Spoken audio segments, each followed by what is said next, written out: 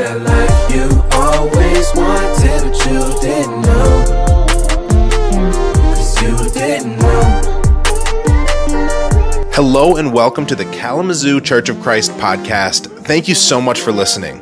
We're a startup church we just planted in September 2020.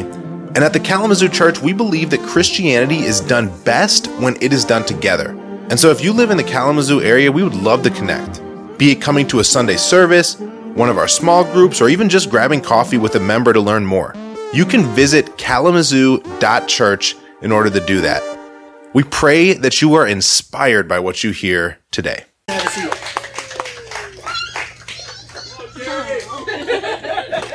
Welcome. It's great to see you all. What an encouraging time. I know there's a bunch of new faces. I want to just first start by saying, if you don't already have a wristband, if you want to just put your hand up, right now there'll be somebody coming around that can just strap you up with a wristband. That's the way to get into the whatever's going on back over there after service. So if you don't have a wristband already, just put your hand up and we'll get that worked out here in a minute. You know, it's so cool. We're celebrating our first year being in Kalamazoo today. Okay, and that is, it's a time of encouragement. I think we can clap. Yeah, absolutely. And as I was thinking about all of it, really, it feels like it's been 3 years that we've just done everything we can to compress into one, hasn't it? Yeah. And in some ways it feels like yesterday, but in so many it feels like it's been going on for a long, long time. You know, I can't imagine what my life would be like without so many of you that decided to come on the church planting or join a little bit later. You know, we arrived here in August with 14 people from 6 different churches. And in the past year, there have been 3 people that have moved in. And there's been 6 baptisms as well. Amen. And then on top of that, you know, I say that and then you're wondering there's other people that are a part of the church, really. And I just want to share our gratitude for this whole Stinnett family for welcoming us into Kalamazoo.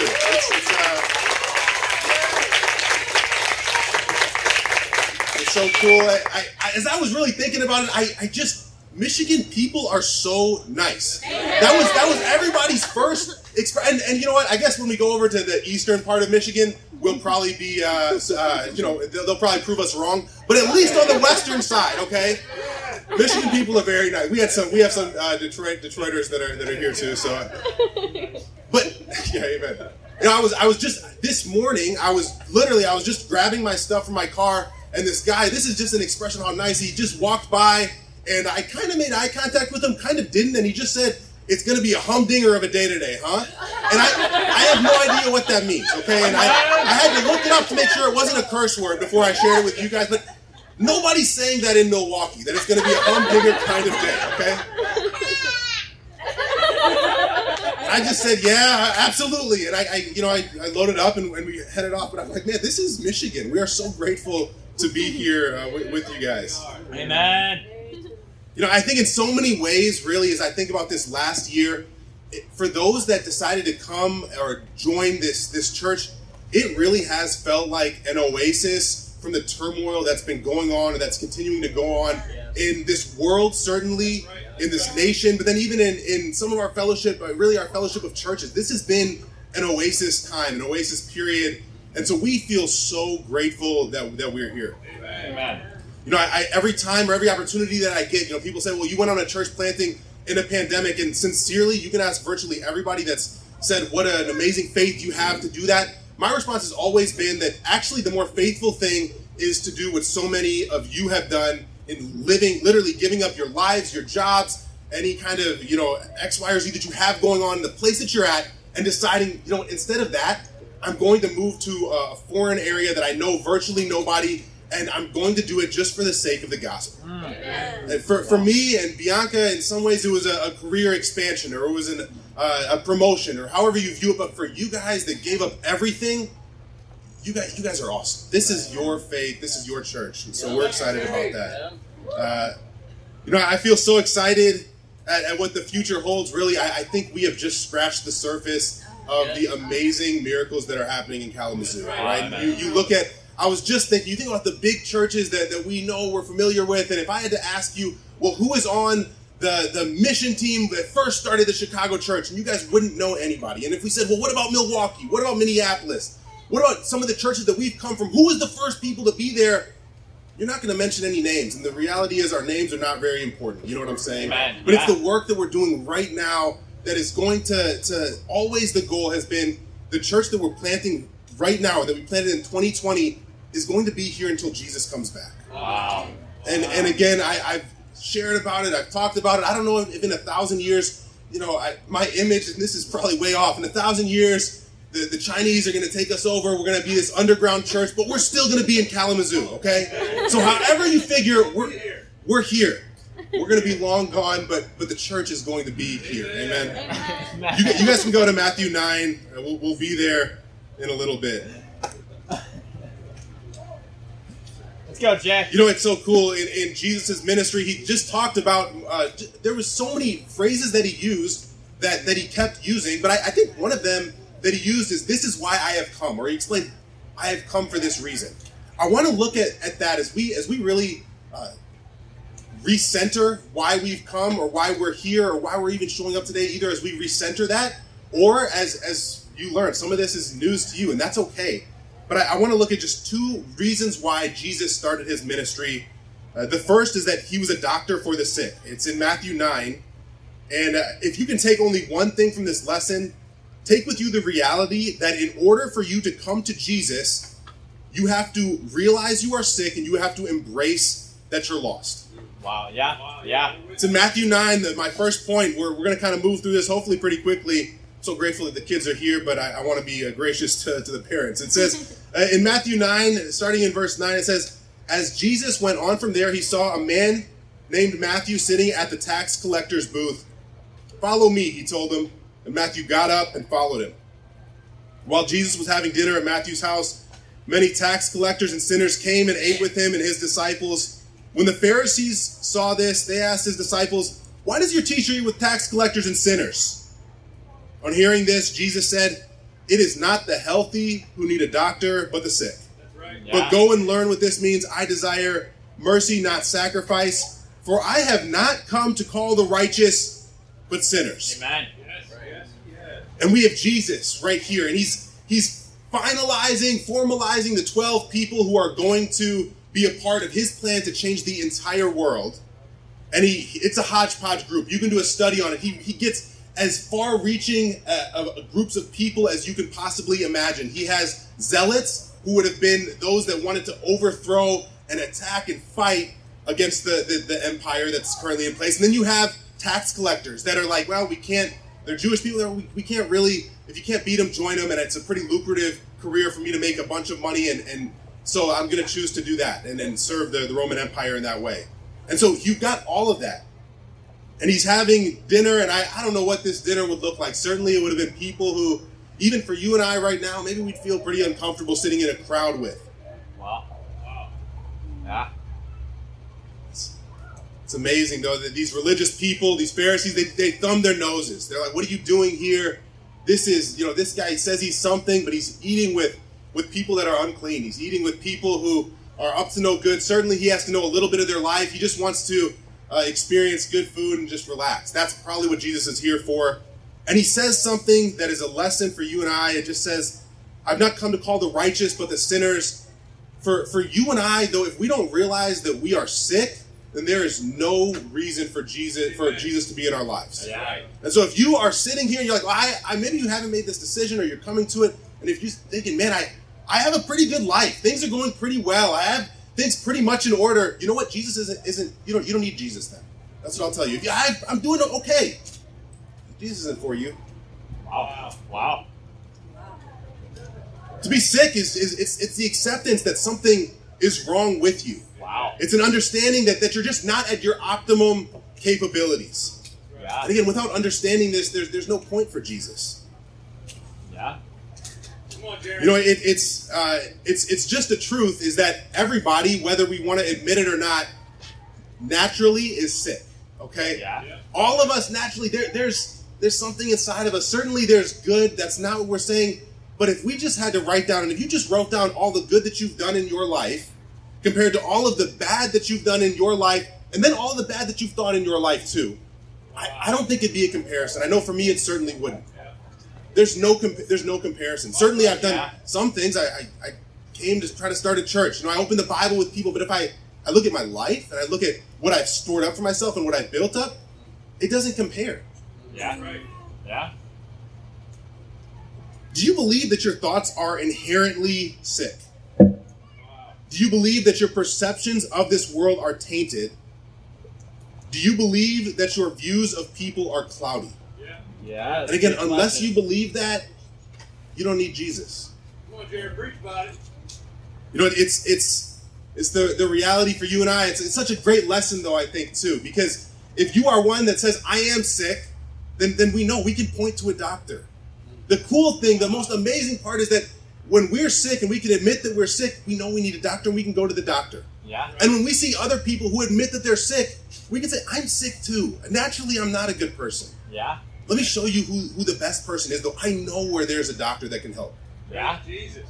There's a freedom in admitting that we're sick. If you're healthy, you got to put up a front the whole time, don't you? Wow. If you're only good, if you're only good, then you can only act good. But these Pharisees, them saying, "Hey, look at these guys." Well, everyone knew that the Pharisees sinned too. Hypocritical, looking down on people, and taking money that wasn't theirs. Everyone knew it, just didn't share it with them because they felt like they were good.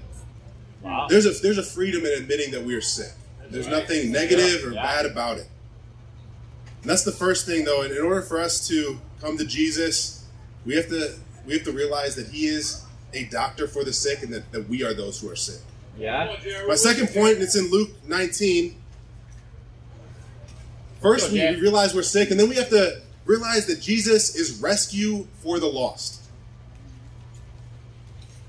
Jesus is a rescuer of the lost. Amen. It says in Luke 19, this is towards the end right now of Jesus' ministry, and He's getting ready to go on to Jerusalem. It says in verse 1, Jesus entered Jericho and was passing through.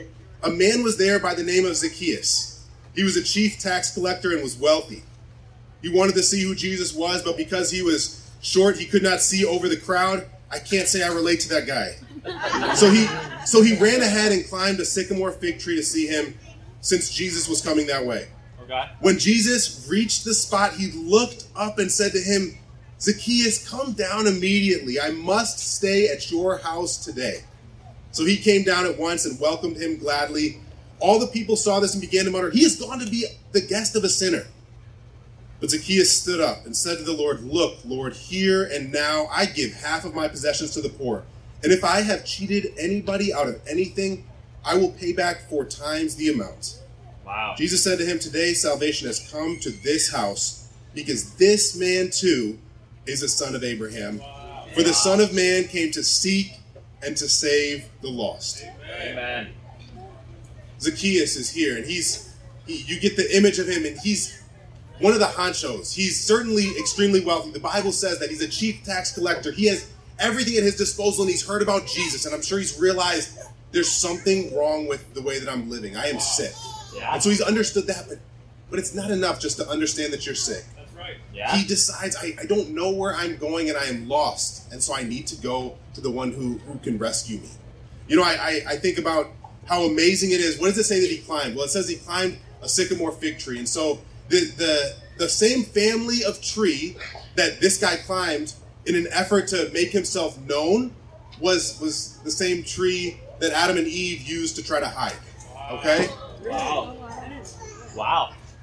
It's powerful to understand this guy. He's lost, absolutely. But then he realizes it, and he knows that there's a Savior. And so for you and I, in some ways, it's actually easy to admit that we're sick. Okay, hear me.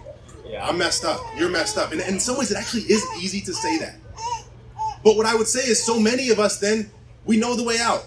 We don't need a map. What's the point? I know how to get better. I know what I have to do in order to become healthy. Yeah. And if that's you in this room right now, if you know that it's a little bit wrong, but if I just change this in my life, and if I just do this little thing in my life, I'll be better, then I think we missed it. Jesus is not for you. Come on, Jerry. Wow. Talk about it. Wow.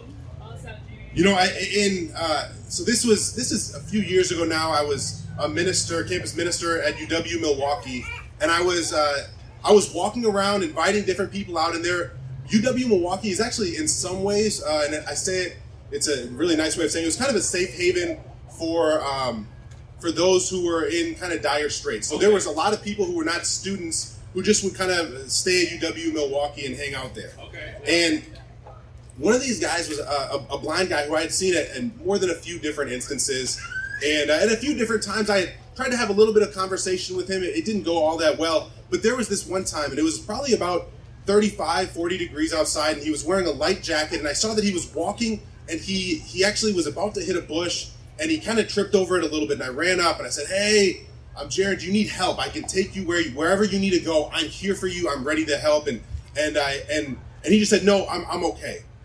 And I remember in that moment, I felt so bad for him. And I just watched him kind of just to make sure that he didn't, go into traffic or anything like that. And he tripped a few more times and then found his way on the bus. But he fully almost tripped over this bush. And my heart broke in that moment, but I think it's such an amazing example. If you ask that man, "Hey, are you blind?" I think his answer would be yes. Right. If you ask him, "Do you know where you're going?" I think his answer would also be yes, though. Yeah. And this is where you and I have to realize, if you understand that you're blind, if you understand that by yourself that you're sick, but if you say, "Well, I can find my way out," then again, Jesus is too much for you. Wow, good stuff. There are better books. I promise you, there are better books that are going to make you feel less guilty than the Bible. There are better books that are going to make you go push your way onto character change. There are better books than the Bible if all you want to do is change your character. Yeah, that's true. If you want to transform your life, the Bible's the book for you. If you want your life to be forever different, the Bible is the book for you. Wow. But just to change your character, there are better books.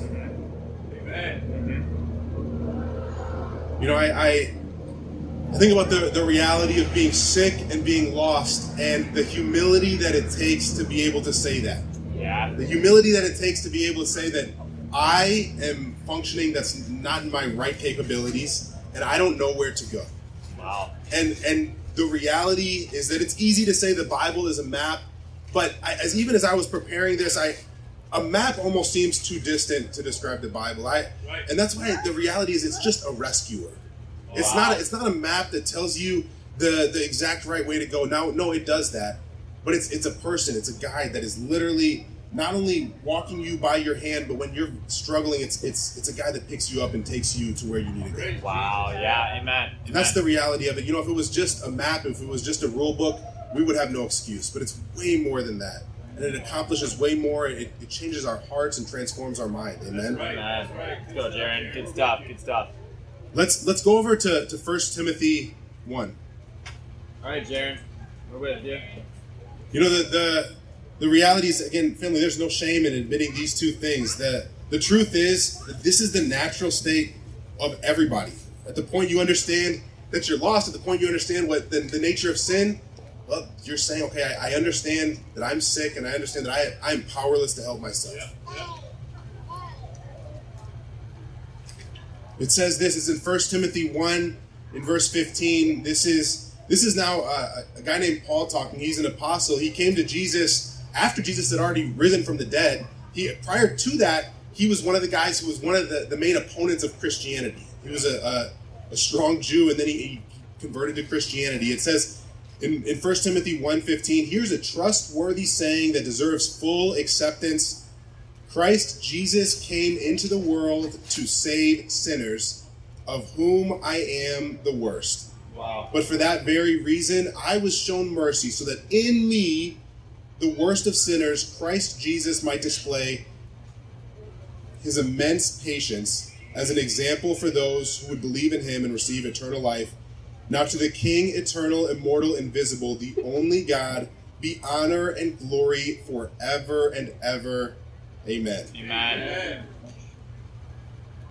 Again, Paul was living his life according to a map. Maybe he did understand he was wrong, but he was living this map that said, do this and do this and do this, and then I'm good. The reality is in Christ Jesus, we understand that by ourselves we can't do anything good. Wow. The only hope is this forfeiture of our entire life, not just how we act, not just how we think, the entirety of it, say, this is all yours, Jesus, and from this point on, I'm going to follow you wholeheartedly. Yeah, that's right. Amen. If you're in Christ, you've done that. If you're in Christ, we have this opportunity. This is, though, I want to point out, this is why we've come. Yeah. We've come to preach the same thing. If you don't believe, hear me now, if you don't believe in this room that you're the worst of sinners, then I think you don't understand your sin. Wow. And Talk this is about it, why Jared. this is why I say that. This is why I say that. Because we can read about the grossest of stuff on the internet and the darkest of sins, and you don't have to struggle to think about what's the darkest sin. That's right. But you know what? I know more about my sin than I do about all your sin combined. Wow. Because I know what I think in my head. I know when I want to prop myself up. I know when I think that I'm better than somebody. I know when I look down on people. I know when I distance myself from other people because, you know what, I think I'm just a little bit better. Wow. I know when I know the answer without listening. I know when I speak up out of turn in an effort to be funny. I know my folly. I know it more than I know any of your sin. Wow. And so if anybody's going to look at me, maybe they don't see as much, and honestly, you guys see a lot of it. But what I would say is you know your sin more than anybody else. And so the reality is that, at least according to you, you ought to be the worst of sinners. Yeah. Amen. True. What an awesome opportunity that we have, though, that we can follow this too, that in order that we can help other people, we just say, man, God has displayed immense patience with me. Again, if you're in this room, God has displayed immense patience with you. Yes, he has. Amen. Praise God. And so I say this all in an effort really to center us, one, but then just to remind anybody here who's in Kalamazoo, who's decided to be a part of the church, that this is what we're trying to do, though. We are trying to give people an opportunity for a doctor. We are trying to give people an opportunity to be rescued because we are those who've had the same thing happen to us. Amen? Right. Amen. In remembrance of that, we're going to take communion right now. And as I pray, after I get done praying, Gavin is going to come up and play a little guitar. I want to challenge us just to connect with God and connect with the reality that, again, without Jesus coming, all we'd have is a map. And Jesus, though, is the one that can carry us to the finish line. Amen? Amen, Jaron. Let's pray. Dear God, Lord, we come before you. We are so grateful that you fill in the gap. Lord, we're so grateful that we can live in a way that is authentic. We're grateful that we can live in a way that glorifies you, God, and that points to you filling in the gaps for our weaknesses. Lord, we're grateful that while you even expect perfection, God, we're grateful for your grace. Jesus, we're grateful for what you did on the cross. We're grateful for how much you love us and that we can always point to that as an example, a perfect example of your love. Please, God, take this bread and this juice. God, I pray that we will connect with you through it. I pray that we will remember your sacrifice on the cross, Jesus. We love you. This is in Jesus' name that we pray. Amen. Amen. Thank you so much for listening to the Kalamazoo Church of Christ podcast. If you're in the Kalamazoo area, we'd love to get connected. Please go to kalamazoo.church and fill in your information to come to a Sunday service or any other event that we have going on. In any case, you'll be hearing from us next week.